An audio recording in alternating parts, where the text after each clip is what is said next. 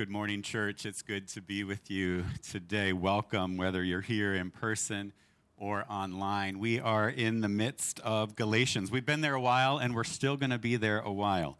And it's not a huge book, but there's so much packed in here. So it's going to actually take us through August, so 2 more months. I hope you're enjoying Galatians. Maybe by the end, you'll be ready to be done with Galatians. But it is a rich book. And Paul here is writing to the church in Galatia because they're having a problem. They're having conflict. They're having disunity. There have been people that have been labeled as agitators that are telling the Jewish and Gentile believers that the Gentile believers have to follow Jewish customs, that they have to follow the Mosaic law. And so there's this tension that is within the church. And Paul is writing them to say that that is not the case, that that is a false gospel, that the gospel is actually Jesus Christ and what he does for you, not what we do for him. The Jewish law does not make them fully accepted by God. It's Jesus that makes them both fully accepted by God. So it's a book of freedom because freedom is hard to live into. No matter what the context. Home, work, politics, economic, or church life. And that's why Paul is writing here, because freedom was not easy for them to walk into. They wanted to pull back. The temptation was to pull back from the freedom they knew in Christ. So let's pray. God, I thank you for your word. God, may your Holy Spirit help us to understand it and to live it. God, may your Spirit do what we cannot do, and that is change ourselves, God. May your Spirit be at work. Amen. All right, so we start with Genesis 3:28, and this is probably one of the most famous verses in Galatians itself, and we'll go through verse 4:11. There is no longer Jew or Greek. There is no longer slave or free. There was no longer male and female, for all of you are one in Christ Jesus. And if you belong to Christ, then you are Abraham's offspring, heirs according to the promise. My point is this: heirs, as long as they are minors, are no better than those who are enslaved, though they are the owners of all the property, but they remain under guardians and trustees until the date set by the father. So with us, while we were minors, we were enslaved to the elemental principles of the world. But when the fullness of time had come, God sent his Son, born of a woman, born under the law, in order to redeem those who were under the law, so that we might receive adoption as children. And because you are children, God has sent the Spirit of his Son into our hearts, crying, Abba, Father. So you are no longer a slave, but a child. And if a child, then also an heir through God. Verse 8. Formerly, when you did not know God, you were enslaved to beings that by nature are not God's. Now, however, that you have come to know God, or rather, to be known by God, how can you turn back again to the weak and beggarly elemental principles? How can you want to be enslaved to them again? You are observing special days and months and seasons and years. I am afraid that my work for you may have been wasted. Paul is pretty strong in Galatians. Again and again and again, he is strongly talking to them, encouraging them, exhorting them. Verse 28, he goes through this famous list of you're not this and you're not that. Our status in the kingdom is determined not by these things, but by Jesus Christ. These social locations, these ethnic locations, are not what determine our placement to God. Rather, Jesus levels the field. Here's the thing: the church was one of the few places that these groups actually came together. The church was a bridge between Jews and Greeks, slave and free, a place of equality for men and women, and it was at risk of being torn apart. Those differences existed in society, but in the church, they melted away because of, not that those things didn't still exist, but because of Jesus Christ. Our one standing in the body isn't determined by those things, but by Jesus. Now, what Paul is saying is pretty radical for the time. Outside of the church, these distinctions still matter if you were a slave or a free person or a man or a woman or a Jew or a Greek. There were certain things that society forced upon you, but it's not to be that way in the church. We center ourselves on Jesus. And this was a huge issue in the church. And it's not an issue that we are unaccustomed to today. What are issues that divide our city? What are issues that divide our church? How can we help to break down barriers? See, Paul isn't saying that these differences don't matter. Each of those positions brings a perspective. But he's saying what we have in common, being made in the image of God, being redeemed by Jesus Christ, what we have in common is greater than what separates us. See, it would have been easier to plant a Jewish Christian church. It would have been easier to plant a Gentile Christian church. It would have been easier to plant a church for free people and a church for slaves. A church that elevated women and a church that did not. That's not Paul's encouragement here. His encouragement is to be the church, and to be the church is to be centered around Jesus Christ and not the things that are different. It's hard to do this.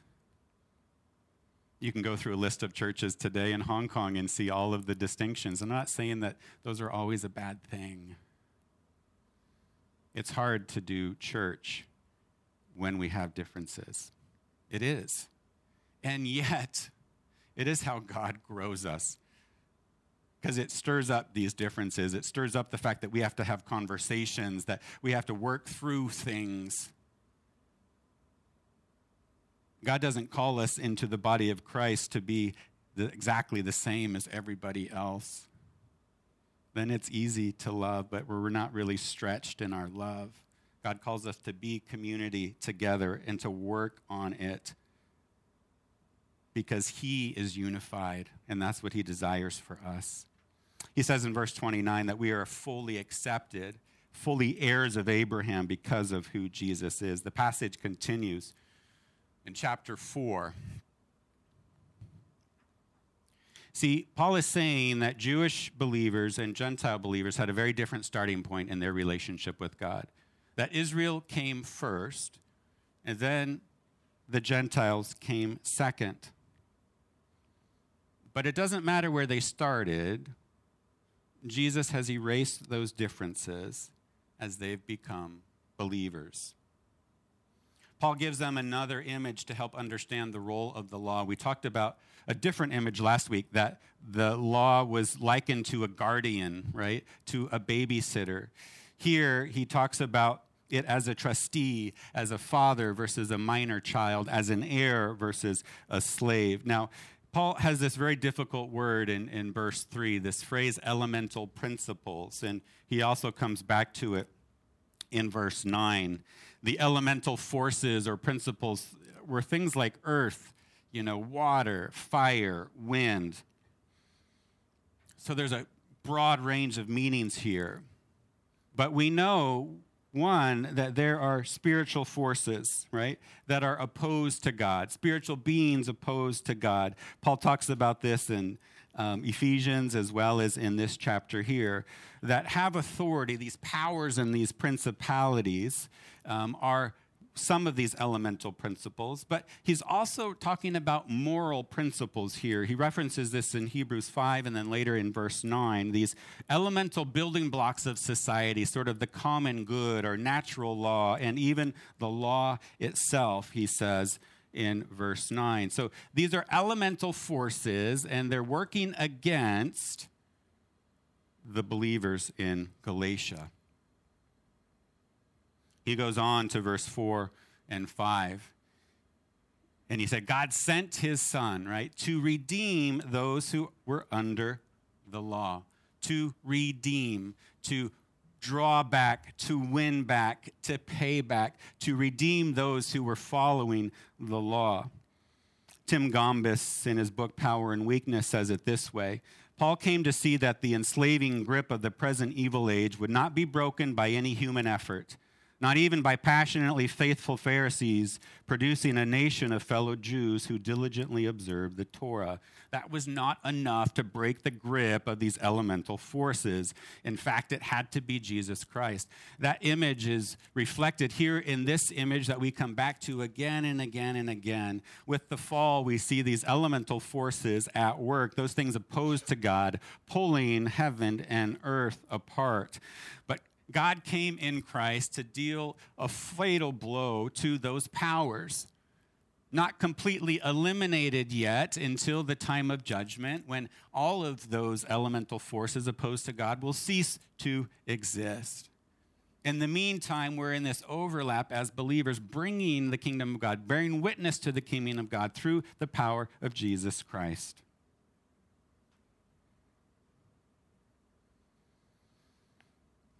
The reign of these elemental principles is short-lived and will ultimately come to a final end on the day of judgment.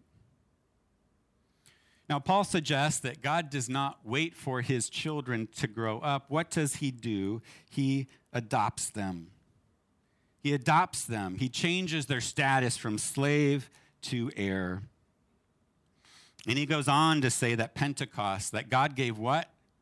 Not the law, but God gave the Spirit, his own Spirit. Because of this adoption, because of this Spirit, we can call God what? Abba, Father, this Aramaic word of intimacy.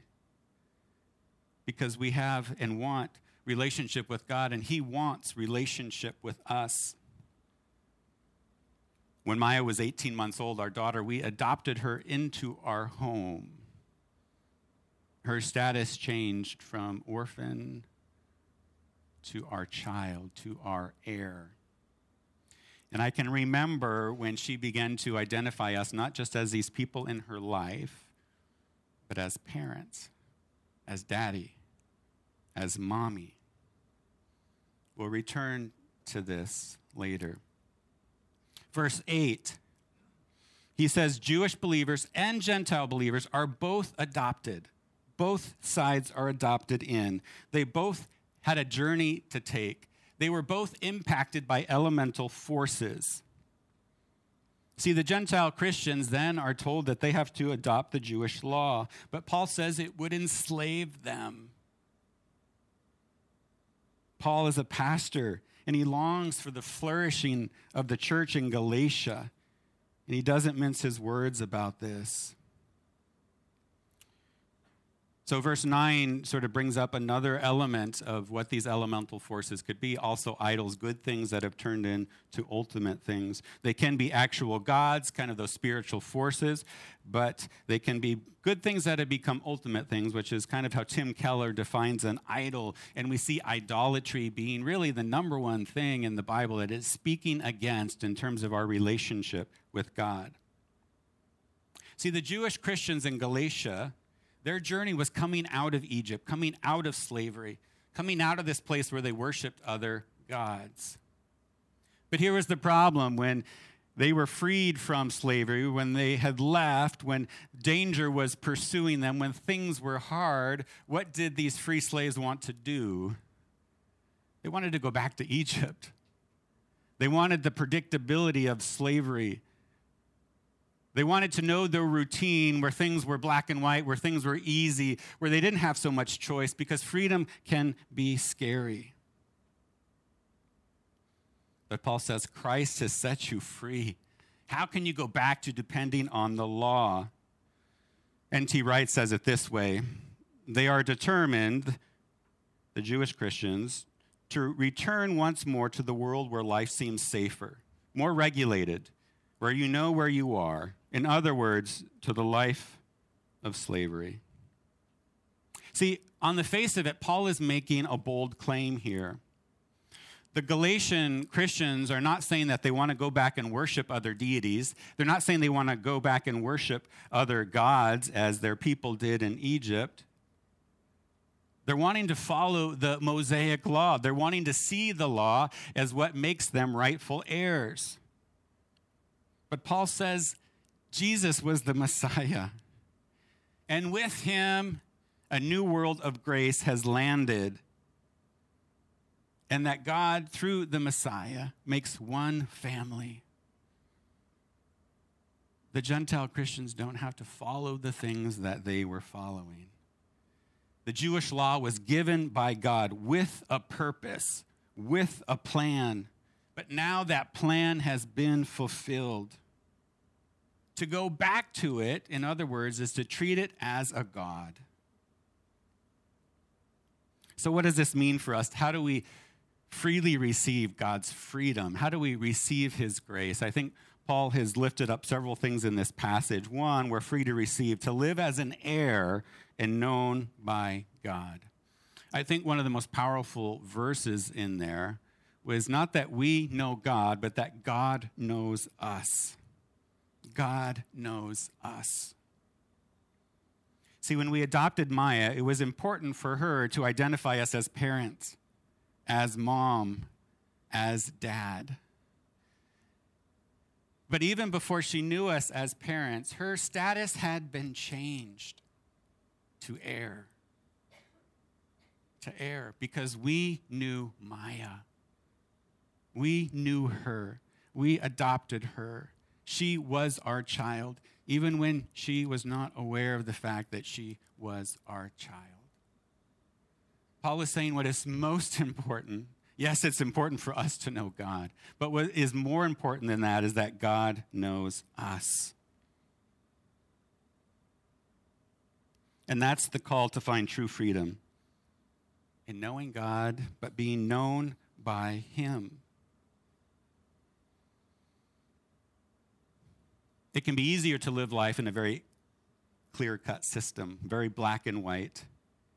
These identities that Paul addresses, Jew or Greek, slave or free, male or female. By systems in this world, political, are you blue, are you yellow, as a consumer, as a capitalist, as a communist. To be ruled by the elemental forces, desire for money, for fame, for reputation, for sex, for power. It's much harder to follow God with the power of the Holy Spirit, to learn true freedom, true humanness in community with other believers. Paul says there's really no alternative. God has moved towards us through Jesus. And as believers, we have tasted the impact of that freedom. If we go back from that experience, we're actually denying the effect that God has had on us and denying God. So the second way to receive is to guard against enslavement, whether it be idols, the law, or forces. See, we receive from God. God is free, and he wills us to be free. Culture says to take your freedom, to grab it.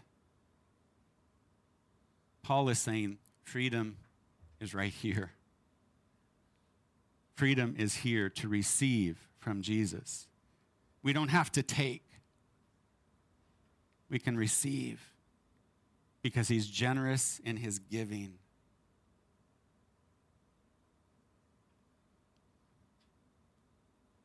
Paul uses the metaphor of father and child. The father has adopted the child in as an heir. We are heirs, church, not slaves. A slave has to grab hold of freedom. They have little power, little opportunity. It's outside of their status. Minor children, right, do not yet have their freedom.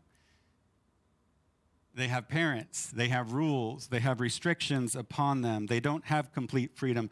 Last year, Kim Ho led a course on parenting your adult children, right? Because the status changes. How we walk with adult children changes from how you walk with them when they are small. When our kids were little in Hong Kong, they enjoyed a lot of freedom, right? Not complete freedom, but more freedom here because it was such a safe place. And when we would travel back to the U.S., when they were especially small, we had to let them know it's not as safe here. You need to stay closer to us. You can't just wander off when we're, going through the airport. They needed those restrictions upon them because they were still our children. Now we know as children grow into adolescence, they push against those restrictions. They want their freedom. And into adulthood they go. And Paul says, you are adults. Don't go back to being children. You can't go back to living as children with the scaffolding that the law provided for you.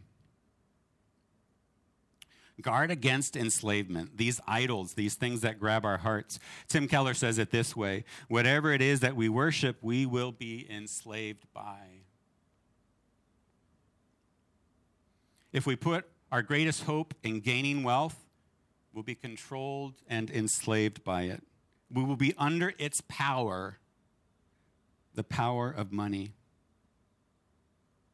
If we put our ultimate hope in our morality or religion or even serving our family as the place of our security and identity, then it will become an ultimate thing and it will enslave us as an idol.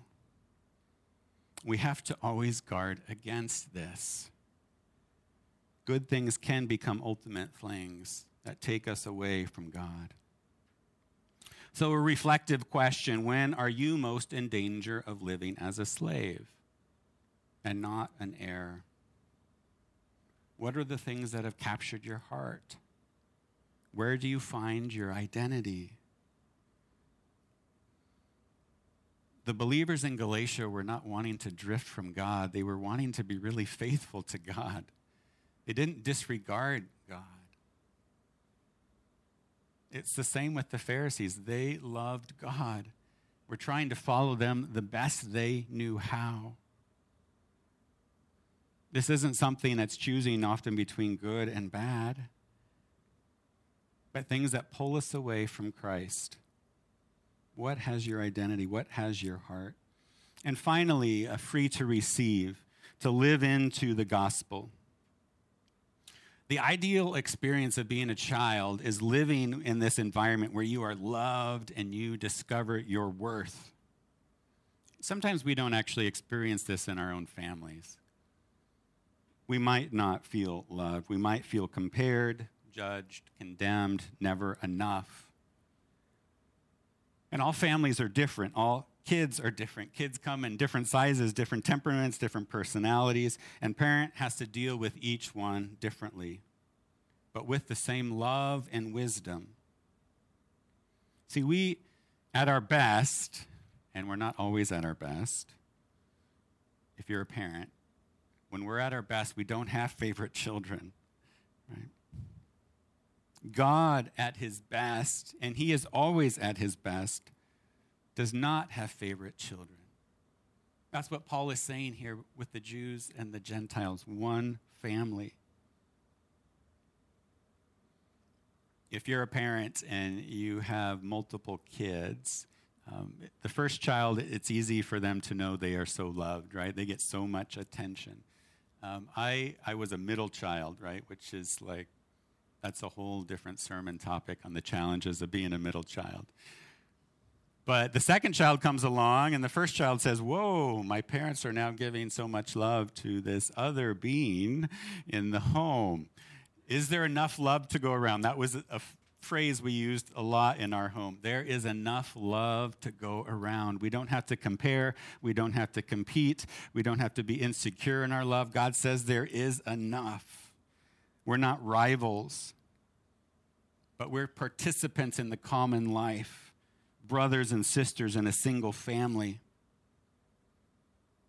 Every person here can live with that identity as a child of God, a person to be free, to receive love without fear of being diminished or intimidated. Live into the gospel.